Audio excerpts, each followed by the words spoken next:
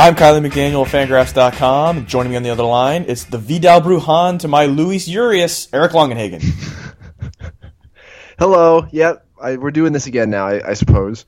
Yep, we're back. There was a bit of a hiatus. I'll admit it actually felt good that people were asking us where'd the podcast go. I guess when we got into the prospects list and then got into the holidays and then got into prospects week and got into trying to plan all the amateur games we're going to go to, it made sense to just take a little bit of a hiatus. So we took a little time off. We'll call it Season 1 ended.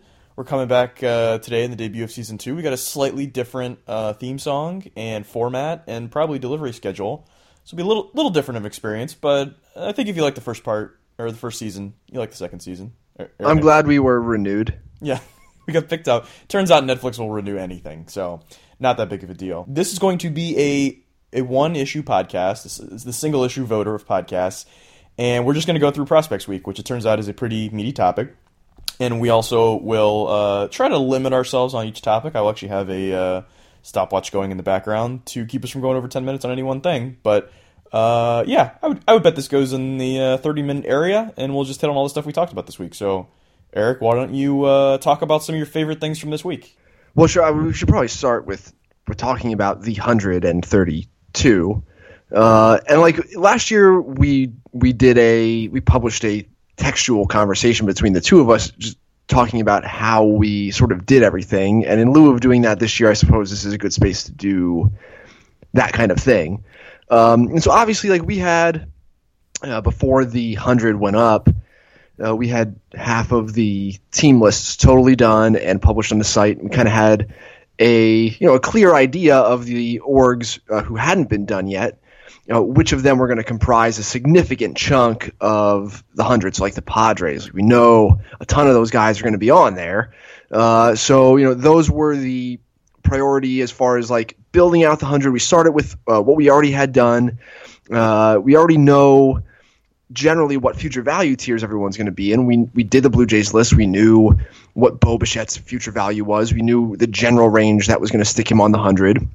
And so just using what we had already started with, and then prioritizing the teams who we knew were going to make up most of the rest of the list, we started sourcing on those players and sort of refining where they fit, and just sort of started to build out the list from there.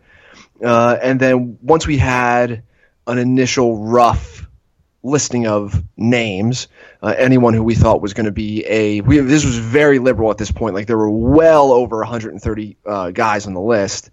We started sending that around to people in baseball for feedback. Who was too high? Who was too low? Why? Is there anybody else that we need to source extra like scouting reports from that we need more detail on? And then that's how things started to take shape, a while before the list was published. And then what were some of the changes you thought, like you can remember, that we made based on the feedback at that point? Ooh. I'm going to pull up the list and just try to find some names that moved around. I feel like there were definitely some guys that we had toward the back that moved up 40 or 50 spots.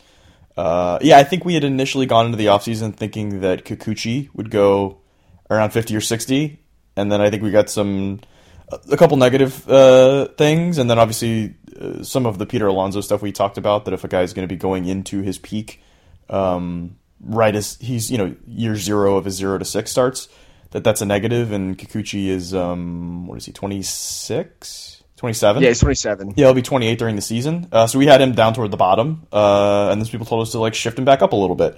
And he's obviously and the like a very stuff influenced that too. Say that again? The TrackMan stuff influenced that too. And he's also a very unique case. Like he's a hard guy to like put him next to another guy and be like, oh, he's like this guy. No, he's actually like those guys 20 spots ahead, which we did a lot of times. Like there were, Cole Tucker was pretty high, and then we just kind of slowly moved him down as we realized, like, yeah, there's a chance he hits for power, but he's going to be 23 this year. He hasn't really done it yet. So, like, he's probably not going to do it, even though it's technically possible. So maybe we should put him next to the guys that don't have any power at all, because that's probably going to be the outcome. Nick Madrigal is also the name that, based on where we had him at the end of the season, we had a 55 on Madrigal on draft day. And then it was a month of pro ball before he struck out. And so, it was just sort of confirmed, okay, this is this special thing this guy does. And so at the end of the year, we had moved him up. And then as we passed the list around, just, mostly it was with people on the pro side of scouting. And the information that they had on Madrigal was, there's no power here, can't pull the ball.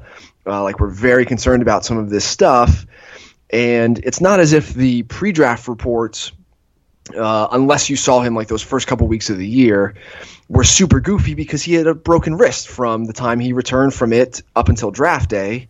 And he was hitting with a recently healed broken wrist, which, can sap power for, God knows how long, like 6, 12, 18 months sometimes. Some of these guys have issues hitting for power, like Jesse Winker is the first name that comes to mind. A guy who had a long drought where he didn't hit for any power because of a broken hand or wrist. And so we did move him down, but we still use logic like this to sort of stop the bleeding a little bit and ultimately settled on putting him where we did, which was basically still with all of the players of his type. That's another sort of overarching theme that we should probably talk about is we tend to bucket guys into types of players, and philosophically, all things being equal, if two players are exactly the same guy and one of them's at AA and the other's in rookie ball, give us the guy in AA. There's just sort of philosophical principles that we use throughout the list. And so Madrigal is in that group of high contact up the middle players who don't have a lot of power, but just based on the defensive value and how much contact they're making, we really like them. So Luis Urias is that guy, Vidal Brujan is that guy, and so you'll see clusters of players who are similar grouped together, but then striated based on other stuff. Like Dalton Varsho and Andrew Kisner are very similar. They're not exactly great defensive catchers, but they probably do enough to stay back there and can really hit at a position where people can't. And so you'll see those types of guys very close to one another on the list, where we prefer the guy who typically is closer or doesn't have injury problems historically, or is a better athlete or whatever it may be. There are ways of shifting them around once they're properly bucketed. Yeah, and I would also say there's, I guess, an additional feature that we brought to the list this year was what are we calling it? The percentage odd outcome buckets? I don't know if we don't have a name for it yet. I guess we should have thought about that. Yeah, we're not marketing experts, guys. Sorry. We found that for the top about 20 prospects or so, that we had sort of strong enough feelings, and those guys are elite enough that either it's Wander Franco and rookie ball with insane tools and performance, or it's generally guys in AA and AAA that also have the potential to be, these 5-6 win players, that we could say, hey, the baseline for a 65 hitter is this, the base rate to deal with. If you've read some Daniel Kahneman, want to make sure we got our base rates right. And then say, okay, so, Nick Senzel maybe has a little less than the average 60 hitter chance of being a 5-1 player, but his bust rate should be way lower, and maybe the 50 to 65, the 2 to 5-1 range, that should be higher than average. And doing that sort of conversation for each player, it turned out that in the top 20, that when we would line the guys up, and then we did sort of a weighted WAR based on what percentage we put in each bucket, and then the amount of WAR that's represented on average by that bucket, we found that for those top 20 players, that the weighted WAR number that came out kind of helped inform how we ranked the players. A lot of times it'd be hey, this thing says that this guy's a pretty good amount ahead of that guy. Are we doing the percentages incorrectly, or is the percentages revealing that we had the guy ranked incorrectly? And for those top 20, 25 players, the percentages kind of ruled the day. We did what we thought they would do. We did the percentages the way that we thought that they should be, using the benchmarks as sort of a backstop to go against. And then whatever it spit out as far as the weighted WAR number ended up being basically where we ranked them. There's a couple little exceptions and a couple tenths here and there. And then once you get outside the top 25, I think it's much more difficult. One of the principles I think we had trouble with, which I hadn't really thought about, was if you take a guy like Matt Manning, part of the reason he has a lot of value on these lists is there's a chance he could be a number one starter. But then the fact that he's been a Pro Bowl a couple of years, and we don't think he's not a top 20 overall prospect, so he's obviously not there. He hasn't sort of shown that quite yet. Do you then give him high odds to be that kind of guy more than the Nick Senzel type, who basically hasn't failed and might not have the physical tools to be an 80 like Manning does, but has performed so much that he might be going on that like Jose Ramirez path of he's just really good, but because he has such good feel and pretty good tools, maybe the tools get a little bit better and then he turns into an 80, where maybe, part of the reason that the Matt Manning type, as I wrote earlier this year, can be overrated is because he has the physical tools, but you're kind of overlooking the guys that have more of the skills than the tools. Right. The whole purpose of the potential outcome bar graph, I guess is how they'd be described, is to just communicate, hey, they're even within the same future value tier, these players are very different. It could be even, Jared Kelenic and Jordan Adams in last year's draft were both high school outfielders, but their potential outcomes are very different. Kelenic is almost 20 already. He did nothing but hit as an amateur for multiple years against the best high school pitching in the country, just constantly hitting. Might not stay in center field. Body's pretty mature. So his potential realistic outcomes are clustered more in the average regular, above average regular. Maybe he ends up with a 7 bat and is really good. But it's Jordan Adams is this two-sport athlete who we don't know a whole lot about as an industry. He's got a lot of room on his frame. He might grow into insane power, might just be scratching the surface of his ability, but also the bust rate on that guy is probably much higher. Monte Harrison has a higher bust rate than someone who's Isan Diaz. Yeah, Isan Diaz, someone who has done nothing but hit throughout their minor league career, is a very sure bet to be something, but doesn't have Monte Harrison's physical skills. And if everything comes together for Monte, he has a chance to be an 8. Some of these other guys just do not. And so these bar chart outcomes, and again, the baselines that Kylie's talking about, are based on Craig Edwards' research on historical top 100 lists.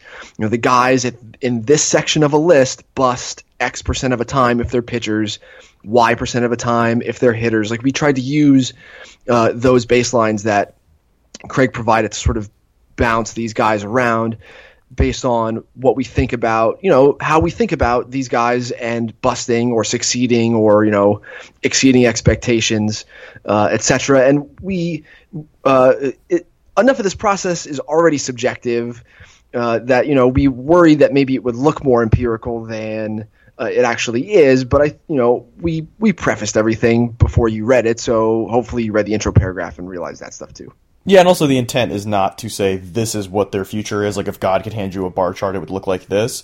You want to know more about what we think about this player, and maybe if you're very versed in this stuff, you could read the report and kind of tease out what we think. And then in other reports, there's probably not enough detail on that sort of topic to tell what we think.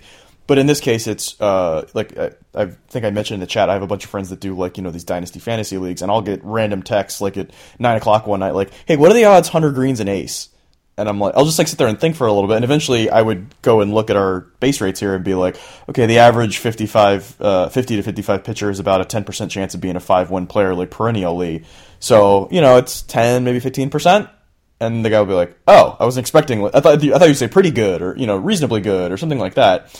And so having those numbers, and then the other thing, when you said, this guy doesn't have a chance to be an 80, the funny part is after we've had, Jose Altuve, Jose Ramirez, Cliff Lee, guys that didn't have the physical tools in the minors to become an 80, you could argue that every single player in the minor leagues has a, 0.01% chance of becoming an 80, and every guy on this top 100 I'm looking at, I think every single one of them is 3 or 4% or higher, because the idea would be there's going to be 3 or 4 80s on this list, and we're pretty sure they're going to be toward the top, but it might be the very last guy, maybe Ryan Mountcastle or Shed Long turns into an 80. There is a path for that, and the fact that the even the 50, the lowest sort of grade of guy is on the top 132. If you go to pitchers, the odds of being the perennial 5-win or more player is 5%. That means even the safest 50 pitcher has a 1 or 2% chance in reality if you had those sort of from God perfect bar graphs of turning into an 80. And a lot of times we don't talk about it that way, but it seems implicit, but I feel we should probably make it explicit every now and then. Sure, yeah. I do disagree a little bit about the whole everyone can be an 80 thing. I think that we have historically misevaluated certain skills. If you look at Mookie Betts and Jose Ramirez and these guys who have become it is because the contact skills are so exceptional. And I just think that that's a thing that you and I have made a point to sort of be in tune with, which is why Brian Rocchio is already on the 100. I would also say from the concept of a pitcher, like there could be a guy that's not even a 35 worth noting that has a 60 curveball but throws 88. If all of a sudden he starts throwing 95, like that, there's now like a 7% chance that guy turns into an 80, and it was probably 0 before that. So I feel like at some level that number is never truly 0, but yeah, it's effectively 0 for vast majorities of the players in the minors, and basically anybody that makes it onto a list is probably more reasonably like the 1% and up types, or maybe even the 0.5% and up, or whatever it is. But I feel like that's one of those things that doesn't get said in like the tools-based prospect world. That, this guy, hey, if the Vidal Brujan, if this thing goes perfectly, before you had Jose Altuve, nobody would say that guy could be an 80. And the reality is he could be an 80. Like, there is a chance, and I don't feel like the range of odds is completely talked about. It's really the middle of the odds are talked about. And so we'd like to sort of, add some context to that discussion. So that is enough on the top 100. However, let's spend some time on the picks to click. I feel like that was one of our favorite articles to write last year, and I think we did pretty well, although we don't really have a benchmark for what would be the base rates of how good you're supposed to be with that. Talk to people about how we did it this year. Right, so we just sort of had some self-imposed rules this year that basically involved us not using anyone we've used before, because at some point you have to stop. Like, there are a lot of players that we like. We've already listed 132 guys. So at some point, like, you just have to stop yourself. And so we did not allow ourselves to use anyone who was on last year's Picks to Click article. So like Wander Javier was not allowed. Akil Baddoo was not allowed. Anyone who was on that list last year. Melendez. They were not allowed to be on this list again this year. We can only use one bullet per guy a year, and that's it. And anyone who had been a 50 in the past for whatever reason was not allowed on the list either. So like Austin Hayes was on the back of our 100 at one point and has moved off because last year he was bad. Mike Rodolfo, Franklin Perez. Right, Mike Rodolfo, yeah. Anyone like that cannot be brought back on to the list. So it's all fresh names. And we just assume that, we link back to the list last year, so you can assume that anybody on there who was hurt or whatever, might also click again. So, just wanted to try to focus on having the fresh names. And we ended up with about 60 guys again, like we did the year before, which, sounds like a lot because you're like, well, you have 200 players now that you're throwing at us. Like, you should get some of those right. And that's true. But it is like, 2.5 minor league rosters worth of guys, so it's not really that much in the grand scheme of things. And then we bucketed these guys as well. Like, here are the teenage pitchers who might grow into huge stuff all of a sudden. Here are the big-bodied athletes who we expect will eventually have big raw power, and we might start to see growth of that nature next year, etc. Yeah, and the other thing is knowing now that the rule going forward and with this list is we can't use a guy twice on the Picks to Click. There were certain guys where we have 100 names almost to start with. I think we're trying to cut guys. A lot of times we'd get to a guy and be like, "Oh, this guy's 17. He's going to pitch." OCL Rodriguez at the Yankees was a good example. We really like him. He's really good. He's already a 40 plus. If he has like a good GCL season, he could be a 50. But he's going to throw like 30 innings. If he, has like a pulled hammy and only has 3 appearances and is an instructs, it might not be much of an opportunity to move up because we already have the stuff graded pretty highly and the command graded pretty highly. And so he seems like a guy that will probably have a good GCL. I would guess he's probably a 45, maybe 45 plus in that range that like Roansy Contreras was in this year. And then he will definitely be like a prime guy for next year. Like next year would be the time to put him on there because that's when he's going to probably make that leap to 50. And there's a number of those guys, even some guys from the draft that were, 18-year-olds that we've already ranked pretty high. But you want to have one more year, or you think you can see the trajectory of a guy. Hey, when this guy gets to high A, I think it's going to be his year. He's going to be in low A this year. He might have a tough season, his first full long year in pro ball. And so we were trying to, like Eric was saying, try to like save the bullets on the guys where it makes sense, and maybe try to have a little higher percentage odds on picking a guy that's going to jump. Because we got 18 guys last year, which you think of all the guys that became 50s, I don't know how many there were, but I mean, there's probably, 3-4 dozen or so, and we got, a dozen and a half. Like, we got a pretty good number of them, but we had a lot of guys, and some of them were those, this is probably a 2 years from now guy. We're a little too willy-nilly. So I guess we're trying to do it in such a way where we have like a high percent chance of pegging the guys, and I think we'll probably do better than 25 or 26 or whatever the percentage was from last year. Yeah, the one category on here that isn't necessarily related to the 100 at all is our like potentially dominant reliever category, which is a thing that like multiple readers have asked for to return. Like last year's list had Jose Alvarado and Sir Anthony Dominguez on it and stuff. And it's probably for fantasy purposes is what I assume people are interested in it for. So that's on there as well. These aren't guys who we necessarily think will be on 100 next year, although Tony Gonsolin might, depending on how much big league time he gets this year. But yeah, like it's just guys who have big time late inning stuff. We're just unlikely to stick most relievers, like relief only types, or players we would consider that anyway, on 100. The best relievers in baseball are typically ex-starters. Even if those guys are 2.5 win annual guys, think Aroldis Chapman in his prime, etc. They were ex-starters. So probably not coming from this list are top 100 guys, but definitely individuals who might make an impact on a major league roster this year, like a high leverage late inning impact, and probably names you should know, even though they're artificially lower on even the team lists just because they're relievers. Darwinzon Hernandez. Yeah, I'm very excited to hear Jerry Remy say his name. So hopefully we get to hear that this year, but I suppose we'll see. Yeah, even Mauricio Rivera, I believe, in his report for the Phillies, some Phillies people were saying, we had, Victor Arano, Sir Anthony Dominguez, I think it was Edinburgh Ramos. Like, they've had a guy almost every year that just kind of shoots from A ball to the big leagues in the bullpen. And they were like, that if we decide it's okay to put him in the bullpen, like, just develop him there and not try to start him, like, that'll be the guy this year. And I saw him, I think once or twice this year, and basically across a couple outings, flash 3+ pitches. But he's, little guy, a little bit of effort. Not the greatest command. Like, he definitely fits as a guy that could come up and just blow people away. And everyone's going to be like, this guy was a 40+? Like, nobody can touch this guy, which is basically what happened with Jonathan Loaisiga last year, which we could have told you that would have happened, but he wasn't rated higher because we thought he would get hurt, which he did. So this is like a perfect, like Eric was saying, like these future values for these guys are artificially depressed because those sorts of risks. But this is sort of like hey, these are some guys that might go from where they are and turn into either like a soft 50 or a 45 or a 45+. So it's not really top 100 kind of guys, but these guys will probably impress you in one way or another when they get a chance. So another part of Prospect List, I did 2019 Impact Prospects, which is not quite as exciting to talk about, but it's essentially for your fantasy people, the people that we think are both good this year and will get a chance to play.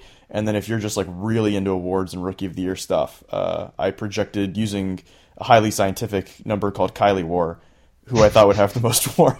And it seems like from the comments, everybody seemed to generally agree. And then the Tigers fans got mad that Kristen Stewart wasn't on there, but sorry to spoil it for you guys, but DHs that are rookies generally don't put up huge WAR numbers. But hey, he's definitely something. He was on the list. He just didn't make the actual article. So yeah, we'll see how that goes. I'm sure some random dude like David Fletcher is going to put up 3 WAR next year and make me look dumb. But that's okay. Yeah, you have to officially put some guesses out there every now and then. And then I had a similar sort of article that ran at ESPN Plus of just like sleeper guys of this type. And it's almost all guys who are on 40-mans but are not like sexy prospect names. So like, Josh Spores with the Dodgers was sort of like a relief starter tweener even in college at Virginia. And the Dodgers moved him to the bullpen like finally last year. And then he was very good. And like Tyrone Taylor with the Brewers, I believe, made a swing change last year. But it's hard to know if he has or not because that offensive environment at Colorado Springs, you just look at the numbers and go, it's Colorado Springs. None of it matters. But like Tyrone Taylor might actually have made a swing change last year for the Brewers and like might pop. So that, if you have ESPN Plus, go check out that article as well. There's just a bunch of guys who might surprise you next year. This episode is brought to you by ESPN Plus. Yeah, whatever. No, actually, I actually don't have a subscription anymore, so like I can't go read it. I'll give you mine. Don't tell anybody. Okay, fine. You also wrote about junior colleges becoming have become scouting's most active battleground. Tell us about that, Eric. Yeah, so the junior college season starts before anything else does. Like in late January already, there are junior college tournaments around the country.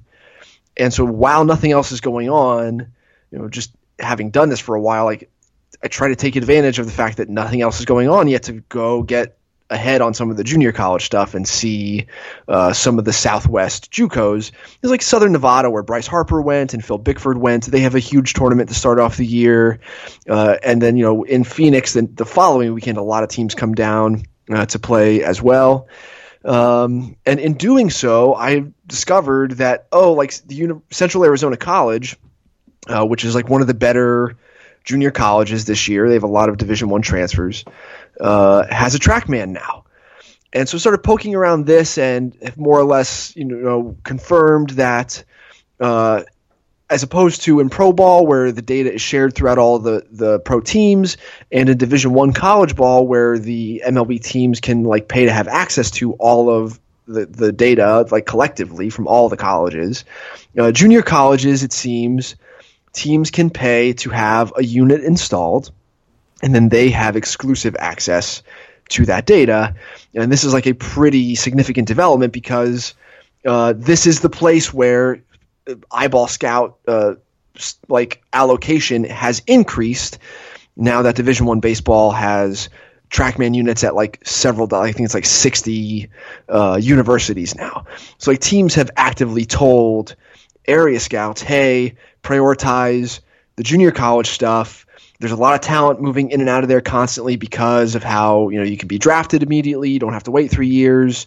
There are these transfers coming from Division I schools who didn't play last year. They're transferring because they didn't play, and they're pissed off kids who didn't have scholarship offers or whatever. So we don't have anything on them last year. They're now at a junior college. They're a Division I talent. So they should be seen. Please go focus on those guys.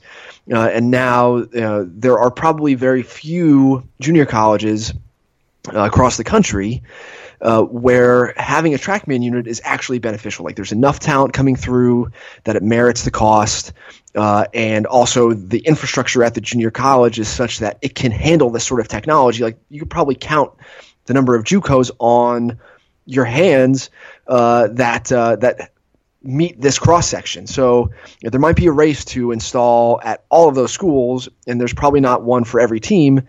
So we might have an information imbalance here, which is going to be very interesting to watch.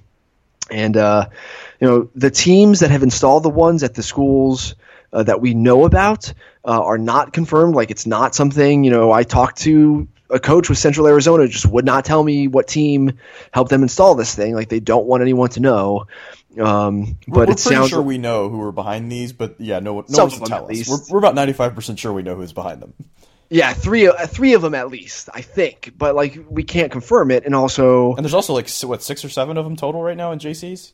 So Central Arizona, Chipola, Cypress, Southern Nevada, San Jack. Yeah. Northwest 6. Florida, and then I think someone told me that the Carter Stewart's JUCO has a flight scope. Yeah. Just for him, I think. So that stuff's going on. It's very interesting. And more stuff in the article. One other element of that is from being on the team side, I've heard a lot of scouts talk about junior colleges get blanketed by everybody in that sort of 3-week period where the JCs are playing. Mostly high schools are not playing, and colleges aren't allowed to play. And so you get all your cross-checkers, all your high-level guys in there at that point, all the guys in the offices that are down for spring training or anything like that. And then often when the college season starts, and it's obviously small D1s, D2s, D3s, the high schools, they all get going, a lot of teams just don't go back to the JCs. They go back for the first and second rounders, but sometimes a guy that was written off as just a pocket follow turns into a 6th rounder, and some teams like the area guy goes back for 1 or 2 games outside of that window at the beginning where everybody goes. And so obviously having that TrackMan both lets you peg who that guy is better. It can also tell you to tell the scout to go back. And it also can sort of almost eliminate that JC for the scout to go back to, because the office could tell that guy's emerging, and to then go to the even smaller schools where there's obviously not going to be anything, or in the North Carolina, South Carolina area, where there's 60, a lot. There's tons of colleges, and no one scout can cover them all. You have to have a network and a bunch of bird dogs, and so often that's where We've talked about the Braves Carolina scout tends to get guys all the time around there because he's got a great network and he hears about all of these guys and doesn't really lose track of anybody. Whereas like a first-year area scout in the Carolinas, he's going to not turn in like 4 guys that go in the top 10 rounds every year just because it's impossible to keep up with all these schools. What other amateur stuff do we want to talk about? Well, we redid the 19, 20, and 21 draft rankings. We actually have a little bit of work done on the 2022 draft, and I actually talked to an area scout that had some notes on a 2022 prospect. But because there's no college players in that draft yet, it would be the guys from this upcoming draft who then go to college. We're going to hold off on that. Those rankings are mostly the same as what they were over the offseason. Obviously, there's some guys that moved up and down, and we kind of noted those in the article. The biggest one, going back to the junior college thing, would be San Jacinto in Texas's Jackson Rutledge, who bounced back from Arkansas. And it isn't completely different than he was there, but basically cleaned up the delivery, improved the breaking ball and the consistency. Looks like he's in a little better shape. Like everything just got a little bit better, and he went from a guy that couldn't get on the mound very much at Arkansas in the bullpen, but would hit 97 and flash a good breaking ball, and was probably, if he was draft eligible, a middle round, just sort of arm strength guy that's enormous. And then after his first outing at CSN, ironically, CSN is who had the opening College of Southern Nevada. That's where Bryce Harper went. They had the opening season tournament, had a TrackMan there, and then Rutledge plays at San Jac, who also has a TrackMan there, both owned by teams. But he was getting described to both me and Eric as a Nate Pearson starter kit, which, as you can imagine, is now a first-round prospect. So it's amazing that a guy can't even for 7 innings. Yeah, like he can't even get in the game regularly in the SEC, and then 8 months later, he looks like he's going to go in the middle of the first round. That tells you how loaded some of these SEC staffs are, that if you're really good, but you're just not good right now, or you're not good in the way they need you to be, they're just kind of useless to you. We are also recording this on the eve of the Division I season. Yes. I suspect that you'll post this like the day of on opening day. So if you have ESPN Plus, there are plenty of college baseball games on your PlayStation or whatever else you watch stuff on that's not cable anymore. And so you have plans to go see somebody. What are you going to do this weekend? Yep, I'm going to try to keep it local the first couple weeks, just because around Atlanta there's plenty of stuff that I don't need to go, nuts going all over the place, getting early, bad cold season looks on guys out of area. So I'm going to go to Kennesaw State, a little under an hour away from me, and see West Virginia. Alec Manoah, who I think we have in basically the comp early second round area. Massive dude, mid-90s, plus breaking ball. Chance to start, but, we'll see. There's a handful of guys in that group, and since he's in West Virginia and plays in the Big 12, he'd be, one of those guys would be really tough for us to see since he'll be essentially in the middle of the country the whole year. So I lucked out that he comes into my area. And there's also a 2020 lefty named Jackson Wolf that's like, I think he's 6'5", throws sidearm, and is like 90-92 with pretty good breaking stuff. So I'll go check him out on Saturday, and then next weekend UCLA is my other random lucky traveler that they are loaded this year with multiple possible first-day picks. And they're going to play at Georgia Tech, which is like 15 minutes from my house. So those are my first 2 weekends, are just some fortunate finds. Then I'll mix in C.J. Abrams and Nassim Nunez and a couple local prep kids around here. Yeah, same here in Arizona. Like, it is just completely packed with cold weather teams who are looking for somewhere to play for the first couple weekends. So I've got Vanderbilt, TCU, Cal State Fullerton, and University of Virginia are playing a 4-team round robin at the Diamondbacks and Rockies spring training facility, so I'll be on that. Nick Lodolo, the TCU lefty, who was an unsigned first-rounder out of high school by the Pirates, basically hasn't gotten better during any of his underclass years, and then during the fall it sounded like the velocity started to tick up. So we'll see where he's at tomorrow. Ball State's got a righty, apparently up to 97, who's going to be their Friday night guy, so I'll see him face a good lineup in Stanford, probably the best lineup he'll face all year, so that'll be valuable. Some of the high school kids who went unsigned from last year's draft are down here, so Kumar Rocker I hope to run into this weekend. Mike Vassell at UVA, who, for those who don't remember, was like in that mid to late first round high school pitching mix last year. Then he got hurt, and then he came back healthy. Everyone ran in to see him because there were going to be so few starts before the draft. He looked great, and then told everyone, don't draft me. And so he's at University of Virginia. He's going to start for them on Saturday. And then Eric Miller, a lefty at Stanford, is going to go on Sunday. Like, those are my priorities over the weekend, but I should be at like 2 or 3 games every day, Friday, Saturday, Sunday, and Monday. Like, it is here. There is baseball right now. It is not just big league dudes throwing bullpens on backfields. Like, there is competitive, important baseball happening. And we're going to go check it out this weekend, and I'm very excited. But it's raining right now, though, so I'm kind of worried about that. Can we start like some sort of foundation that gets all of the big league beat writers that are wasting everyone's time by posting photos of people like playing catch in the backfield to just go to some amateur games and tell us what's happening there? That would, yeah. I mean, I don't think, based on the like amount of social media engagement that those, people just have realized that stuff gets social media engagement. That's why people do it. Like somebody just wants to see the outline of CC Sabathia looking like he's throwing, but also possibly stretching. I can't really tell. It's a little blurry. Like when the White Sox had like their hitting camp last offseason, and Yoan Moncada was putting the ball on the tee, and Luis Robert was hitting it off the tee, and I took video of it and tweeted it. It was probably like the most social media engagement I've ever had. So like I understand people's gotta have to do their jobs. Although it's just not adding a whole lot of value. Yeah, like guys at Braves camp in Orlando, when you're done at 3:00, go over to East Florida State, go watch Carter Stewart, and tell us something. Like bring something to the table. Yes, that would be great. Please go do that for us. All of these places are close enough. Like for instance, I'm going to be in Phoenix with Eric during the Fangraphs retreat.